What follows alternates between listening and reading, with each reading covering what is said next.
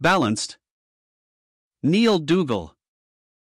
It is with affection and appreciation that we examine the life of our blessed Lord, a life well balanced with every possible grace. In writing the book of the Acts, Luke said, "The former treatise have I made, O Theophilus, of all that Jesus began both to do and teach," Acts 1 verse 1. In this statement he calls attention to two important points, Christ's walk and Christ's talk. Before the Lord Jesus talked to men, he walked before them. His balanced life. The language of Solomon in the Song of Songs, 5:15, fittingly expresses the solitary grandeur of Christ's walk. His bearing is as Lebanon, excellent as the cedars, J&D. It was his walk that fascinated and attracted Peter and Andrew, Matt 4:18, influenced Matthew, Matt 9:9, convinced John of his moral suitability to be the Lamb of God's providing, John 1 verse 29, and revealed his supreme attractiveness to those who desired to be his disciples, John 1 verse 36. He was God's perfect man, the second man, the Lord from heaven, 1 Corinthians 15 verse 47.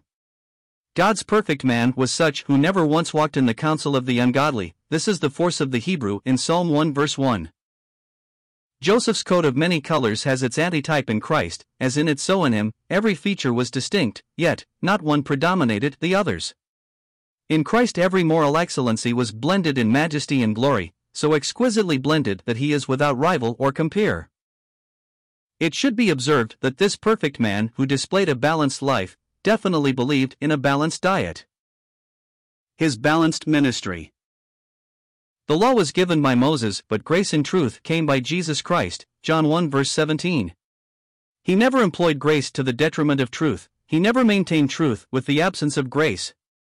When he offered the woman of Samaria a drink from the eternal fountain, which offer was an act of grace, he charged her, "Go call thy husband," and that was an application of the truth, John 4 verses 14 to 16.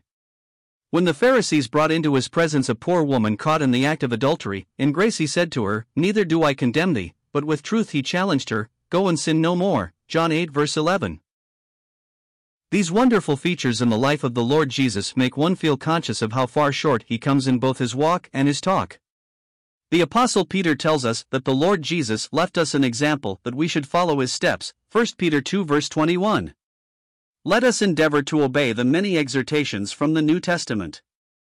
Walk worthy of the vocation wherewith ye are called, Ephesians 4 verse 1. Walk in love, Ephesians 5 verse 2. Walk circumspectly, Ephesians 5 verse 15.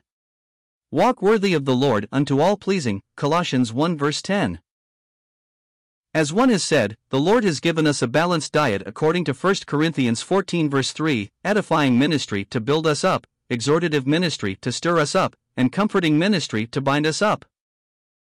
The gift of the teacher will be in marked evidence as he administers necessary and suitable ministry to meet the current need. Very definitely, we are unbalanced in this particular field today. There is little real edifying and comforting ministry given to the Lord's people, but there is an excessive amount of exhortative preaching. To give exhortative ministry is a serious matter which today some fail to realize. There are certain moral demands upon the person who engages in this particular type of work. First, there must be a humble and prayerful exercise, for let him that thinketh he standeth take heed lest he fall, 1 Corinthians 10 verse 12.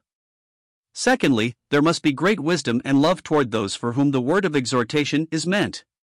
A cold, callous, or bitter attitude will produce only adverse results. Our blessed Lord Jesus always balanced truth with grace. Let us notice the attitude of the Apostle Paul. To the carnal Corinthians he wrote, "Now I Paul beseech you by the gentleness and meekness of Christ." 2 Corinthians 10 verse 1. To the legal Galatians he said, "I have confidence in you through the Lord," Galatians 5 verse 10. And to the party-spirited Philippians he gave the admonishment, "I beseech you Odias, and beseech Syntyche, that they be of the same mind in the Lord," Phil 4:2. One can sense the affection and sincerity with which he wrote, the grace and the truth with which he balanced his language. May the Lord give grace in these closing days in order that we mold our behavior in ministry according to the high standard set before Timothy, be a model of the believers, in word, in conduct, in love, in faith, in purity, 1 Timothy 4 verse 12 J&D.